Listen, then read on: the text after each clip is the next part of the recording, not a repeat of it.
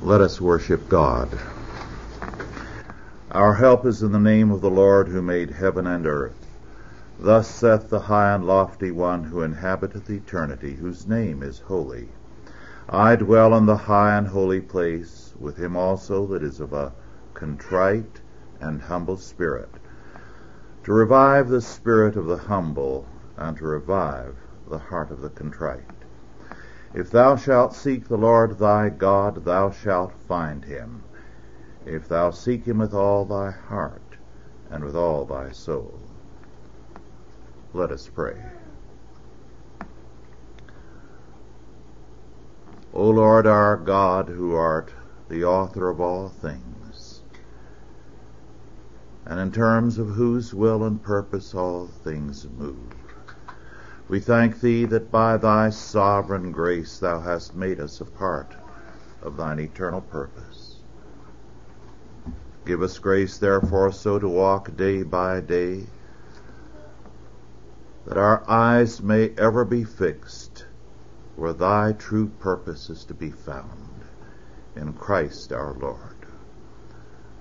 Bless us this day and always, and grant that our hearts and minds be open to thy word, and that by thy Spirit we may be made strong in thee. In Jesus' name, amen.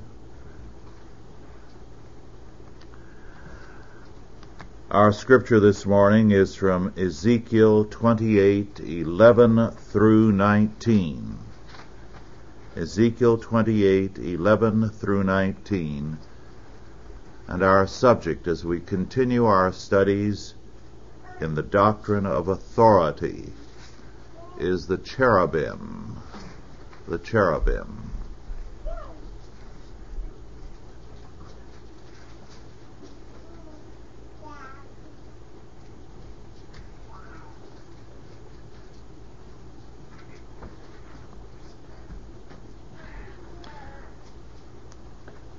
Ezekiel 28:11 through 19. Moreover, the word of the Lord came unto me, saying, Son of man, take up a lamentation upon the king of Tyrus, and say unto him, Thus saith the Lord God, Thou sealest up the sum, full of wisdom and perfect in beauty. Thou hast been in Eden, the garden of God. Every precious stone was thy covering, the sardius, topaz, and the diamond, the beryl, the onyx, and the jasper, the sapphire, the emerald, and the carbuncle, and gold. The workmanship of thy tabrets and of thy pipes was prepared in thee in the day that thou wast created. Thou art the anointed cherub that covereth, and I have set thee so. Thou wast upon the holy mountain of God. Thou hast walked up and down in the midst of the stones of fire. Thou wast perfect in thy ways from the day that thou wast created till iniquity was found in thee. By the multitude of thy merchandise they have filled the midst of thee with violence, and thou hast sinned. Therefore I will cast thee as profane out of the mountain of God. And I will destroy thee, O covering cherub, from the midst of the stones of fire. Thine heart was lifted up because of thy beauty. Thou hast corrupted thy wisdom by reason of thy brightness. I will cast thee to the ground.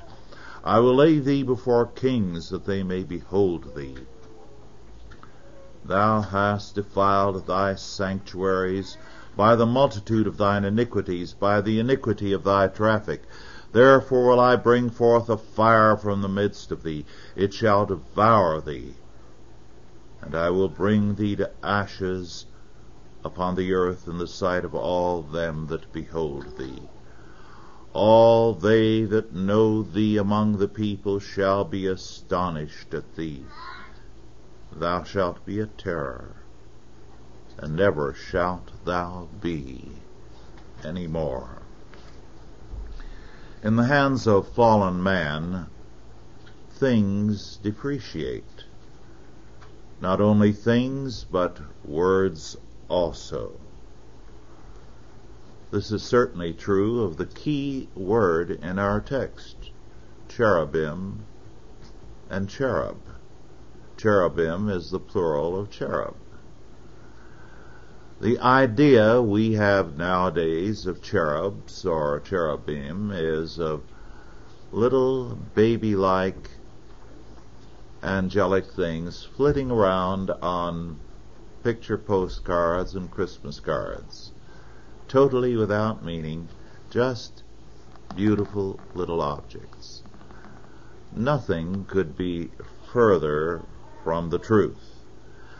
Popular art, as with angels and many other things, has seriously distorted Scripture. We meet with the cherubim, first of all, in Genesis 3:24, where the cherubim with flaming swords keep the fallen man out of the Garden of Eden. In 1 Samuel 4:14, we meet them again, and God is said to be enthroned upon the cherubim, an image we meet with again and again.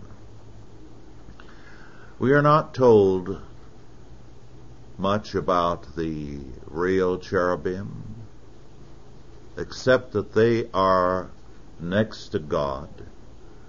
They are creatures beyond our ability to imagine, but we do know something from Scripture about their significance for us. Moreover, the interesting thing is that pagan antiquity was well aware of cherubim. And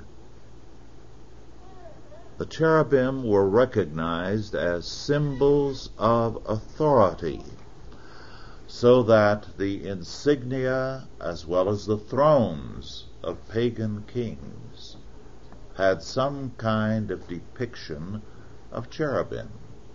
From one country to another, the depiction varied. But one thing was clear. Although pagan antiquity did not know what cherubim looked like, they knew that cherubim somehow represented authority, were symbols of authority, and were next to God, so that if there were authority on earth, the cherubim were used to symbolize them. Not only so, but when we have depictions of Canaanite gods seated upon their thrones, they are flanked by cherubim. Thus, cherubs or cherubim were always associated with the gods and with kings as a symbol of power and of authority. The Scripture tells us they are real beings next to God, representing Him, symbolizing for us authority. Cherubim were carved at either end of the mercy seat in the Holy of Holies. They represented the throne of God and the power of God, His government. We encounter references to them in Exodus 25:18-22, in Hebrews 9:5, in Ezekiel, the 10th chapter. We find they were, according to Ezekiel 26 and verse 31, and 2 Chronicles 3 verse 7, embroidered on the curtains and the veils of the tabernacle and on the walls of the temple. The symbolic use of cherubim in antiquity tells us how pagans understood their meaning. They symbolize authority. Ezekiel's words concerning the king of Tyre were thus understandable to the king of Tyre and to others, because at this point the pagans clearly understood what the Bible meant by cherubim. what they set forth, what they symbolized. So that when this prophecy is made to the king of Tyre,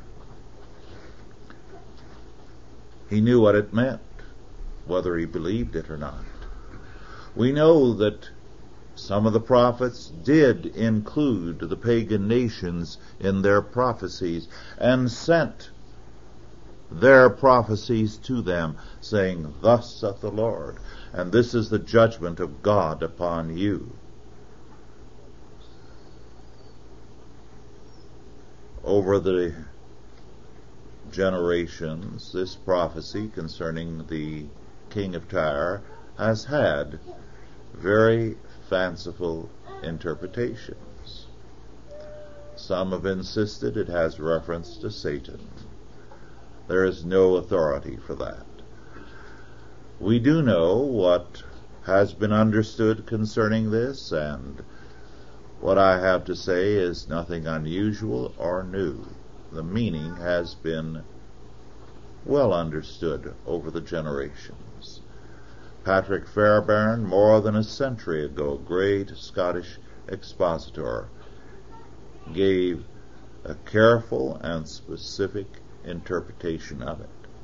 Just in passing, the stones that are described that are not familiar to us, the sardius was probably the ruby. It could have been the sard or cornelian. The carbuncle was either modern jasper or green jade. And the stones of fire represented power, the godlike authority. And our God is spoken of in Hebrews as a consuming fire. But now to the meaning of this. The king of Tyre is compared to Adam in the Garden of Eden. More than Adam, he had great power in a developed, in a civilized context, surrounded by wealth. Tyre was Phoenicia. The Phoenicians were remarkable traders. Their trading enterprises carried them all over the Mediterranean world, and far afield. We do know that Phoenicians regularly traded in Ireland and also in Britain. As a result, Tyre was a center of very great wealth and prosperity. So, in a sense, he had perfection, everything men in that day could dream of. His life, we are told, summed up or sealed up the sum of available wisdom, beauty, power, and wealth. It represented the finest in the human ideal and in the human scene of his day. He sat, we are told, upon the holy mountain of God, that is, upon the pinnacle of power from God by the providence of God. Moreover, to have power, to have a rich and favored place in life, is to inhabit God's sanctuary, according to Scripture.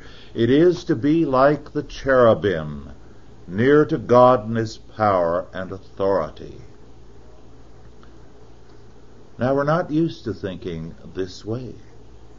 We have so long separated things material from things spiritual because of a false spirituality. We fail to see that in the Bible, God presents this picture of wealth, of power, of prosperity, and a general ease of living as being greatly favored, as being close to the cherubim, or like unto the cherubim. So God says that wherever there is an authority that prospers, an authority that lives with ease and without problems. It is comparable to being near the cherubim, or with the king of Tyre, like unto the cherubim. The importance of this prophecy should now be obvious. Wherever great power is to be found, we must see it as due to God's providence. It can come as a blessing or as a judgment on an era. But a concentration of wealth, of authority, and of a general prosperity in a civilization is to be seen as making it into a potential new Garden of Eden. It is interesting that in the first half of the last century, people sometimes spoke of America in the early years of this republic as a new Eden, because they saw in terms of Scripture, in terms of the kind of prophecy given in Ezekiel, that God was bringing a combination of blessings to focus here in this country. So man was, as it were, in a Garden of Eden, or another term used, in the happy republic. Now, Ezekiel's language tells us a great deal about God's intentions concerning Eden, God's goal for history. It is a glorious, a prosperous world paradise under God and His Word. The purpose of godly authority is to develop such an order. Even before Patrick Fairbairn, Carl Friedrich Keil, the German commentator, said of this text, and I quote, "The king of Tyre is called a cherub, because as an anointed king he covered or overshadowed a sanctuary, like the cherubim upon the Ark of the Covenant. What this sanctuary was is evident from the remark already made at verse 2 concerning the divine seat of the king. If the seat of God, upon which the king of Tyre sits, is to be understood as signifying the state of Tyre, then the sanctuary which he covered or overshadowed as a cherub will also be the Tyrian state." Unquote. We're not used to thinking this way because our thinking has not been biblical. It has been overly spiritualized and it has been pietistic. The cherubim, as we have seen, symbolize God's power and authority.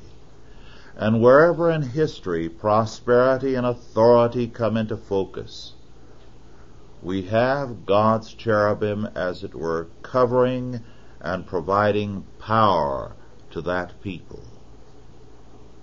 For those who use that power and prosperity apart from God, as the king of Tyre was doing, judgment follows.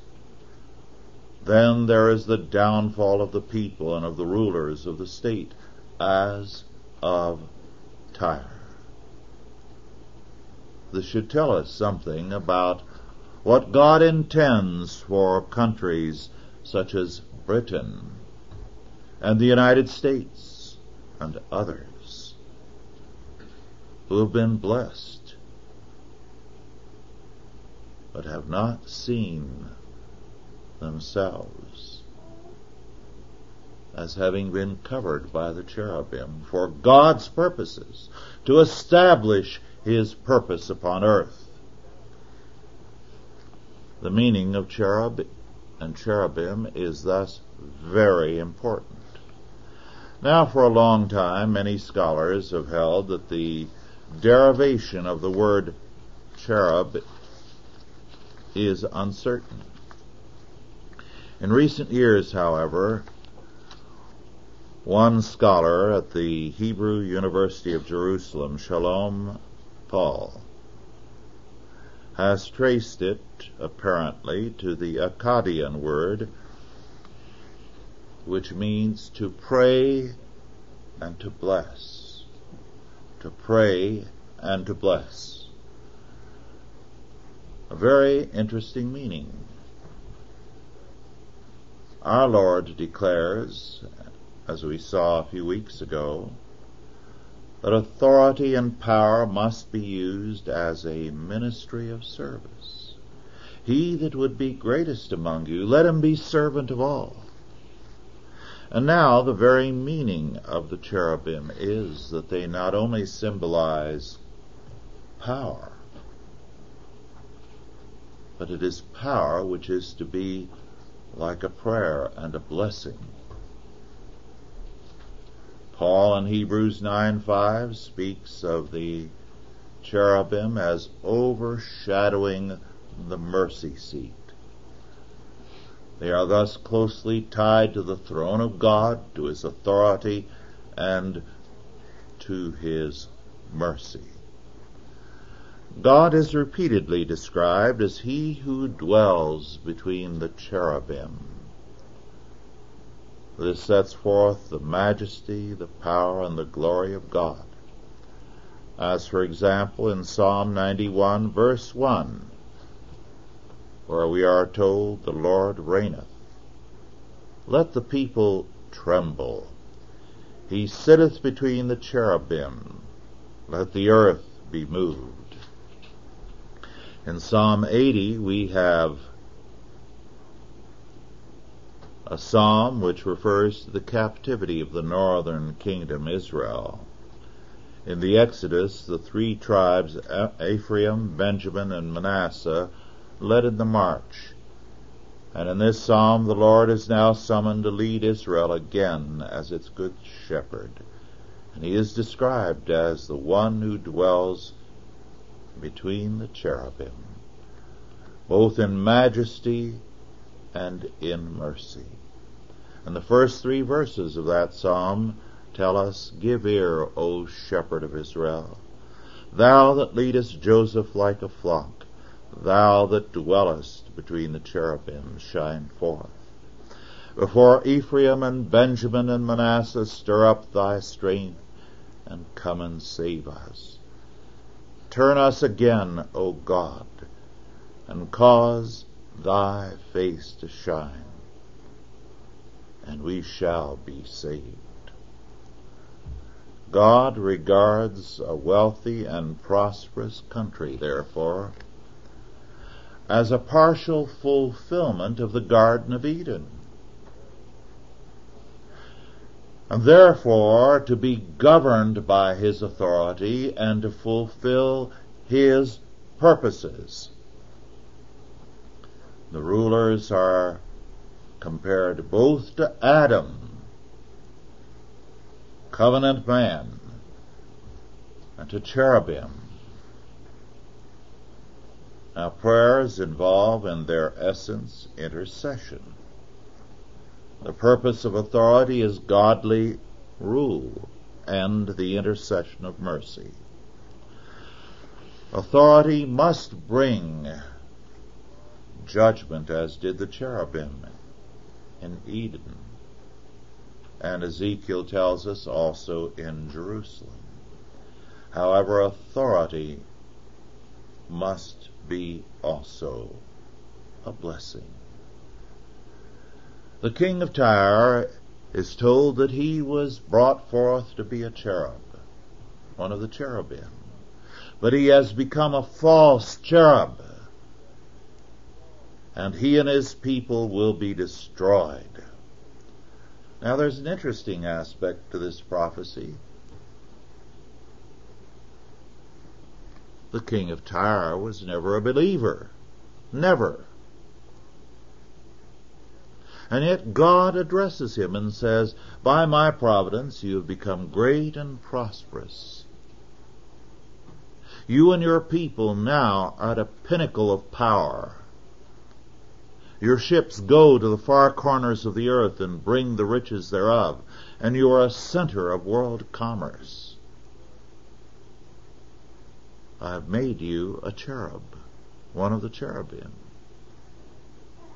I have made you an Adam in the Garden of Eden.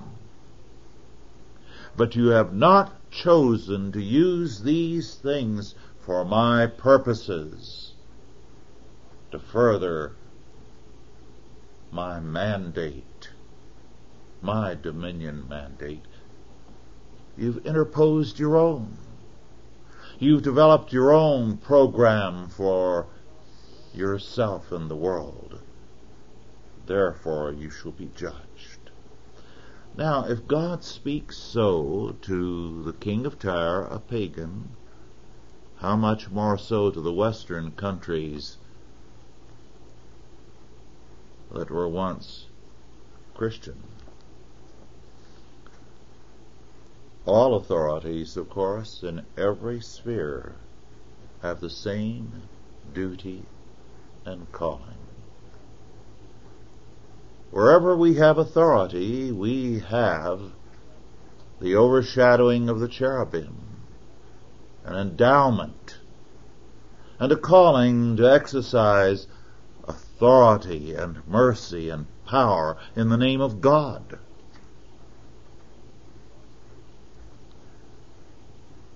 Ezekiel makes the comparison at one point in Ezekiel 31:18 between the trees of Eden, the Garden of Eden, and Pharaoh and Egypt.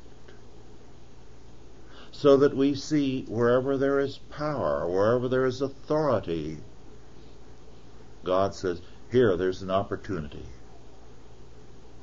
You've been given the authority like unto cherubim to create, to exercise dominion under me, but you will not turn unto me. All authorities in every sphere are accountable. All authorities in every sphere are created to be cherubim, like unto cherubim. This is amazing imagery. It is imagery that tells us a great deal about God's purpose in creating Eden, God's purpose for all of history, and God's purpose for men and nations today. And those who simply pull in to create their little refuges as though they had no calling under the cherubim will be judged of God. If the king of Tyre was, how much more so the rulers of the Western nations, governors of states, county commissioners, and others, and each of us in our appointed place. Let us pray. O Lord our God, make us ever mindful that the cherubim overshadow this world, that we have been summoned to exercise authority under Thee. That we have been set in a world that is to be a Garden of Eden. That we are to develop its potentialities and exercise dominion and subdue the earth and bring all things, including, first of all, ourselves, into captivity to Jesus Christ. O Lord our God, make us mindful of our calling. And before our day of judgment comes, give us repentant hearts and grace and power to mend our ways. Grant us this, we beseech thee, in Jesus' name.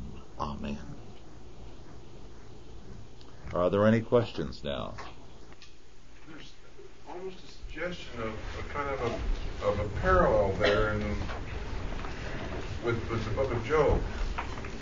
With some of the things that there's, I don't know, I can't quite make a connection, but there's a suggestion there that God is given,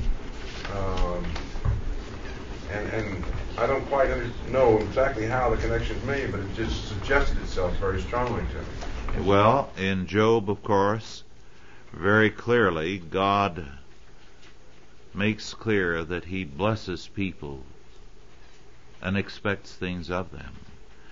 And when Satan says, all right, it's easy for Job to do it, he says, no, there's more to him than that. He exercises the blessings I give him in faithfulness to me. So there is that analogy. There's another analogy, John. If you win the election, you will be called to be a cherub there in the state capitol. Use that on my stationery. Yes. Is that why you brought out the point that cherubs aren't really these beautiful creatures?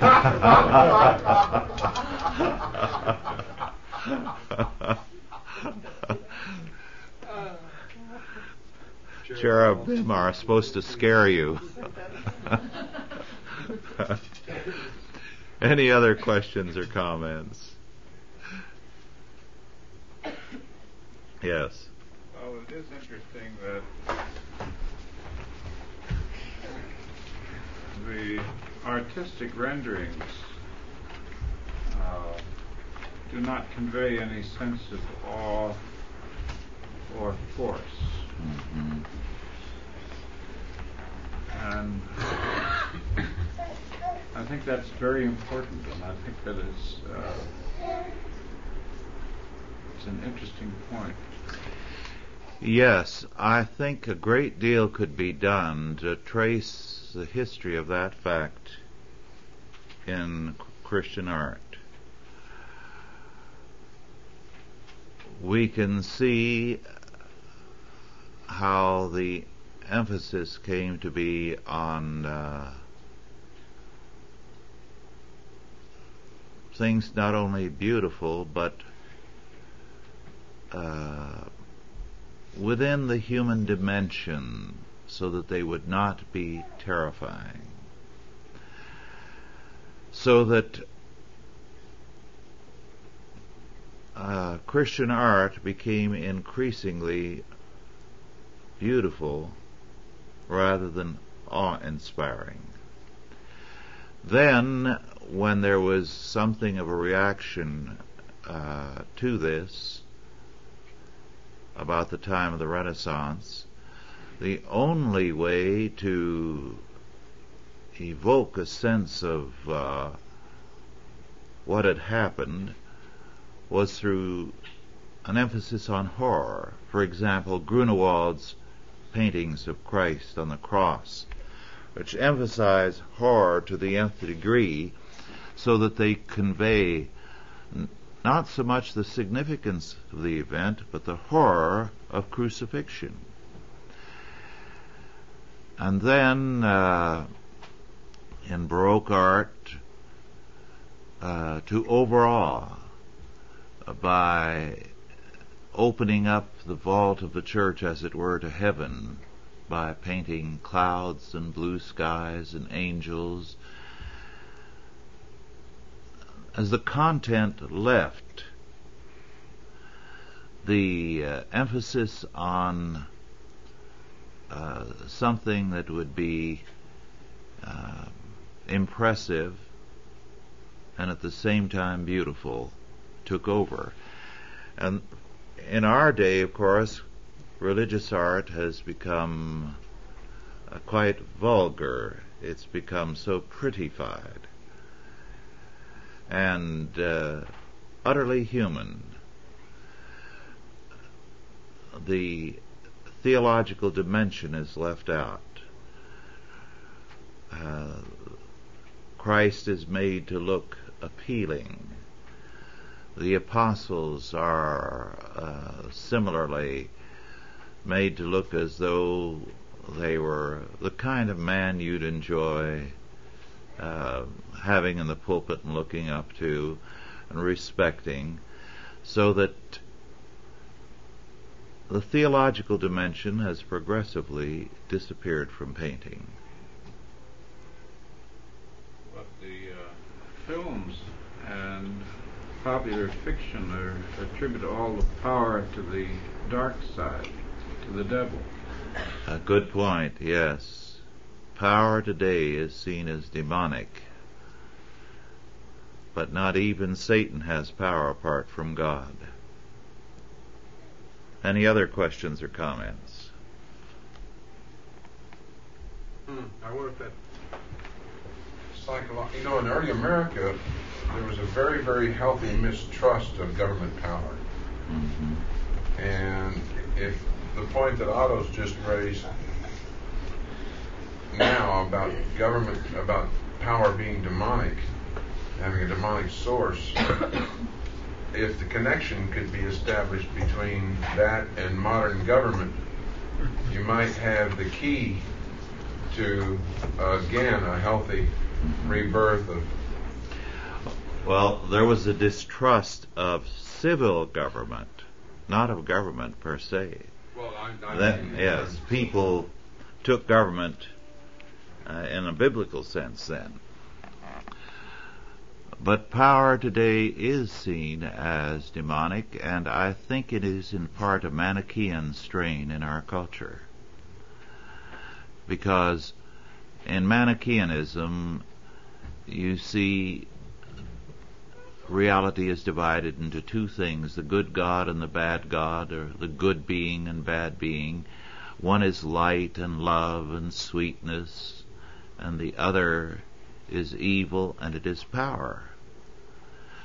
So that for the Manichaean temperament, disarmament is a virtue. To be prepared to deal with your enemy militarily is seen as a sin.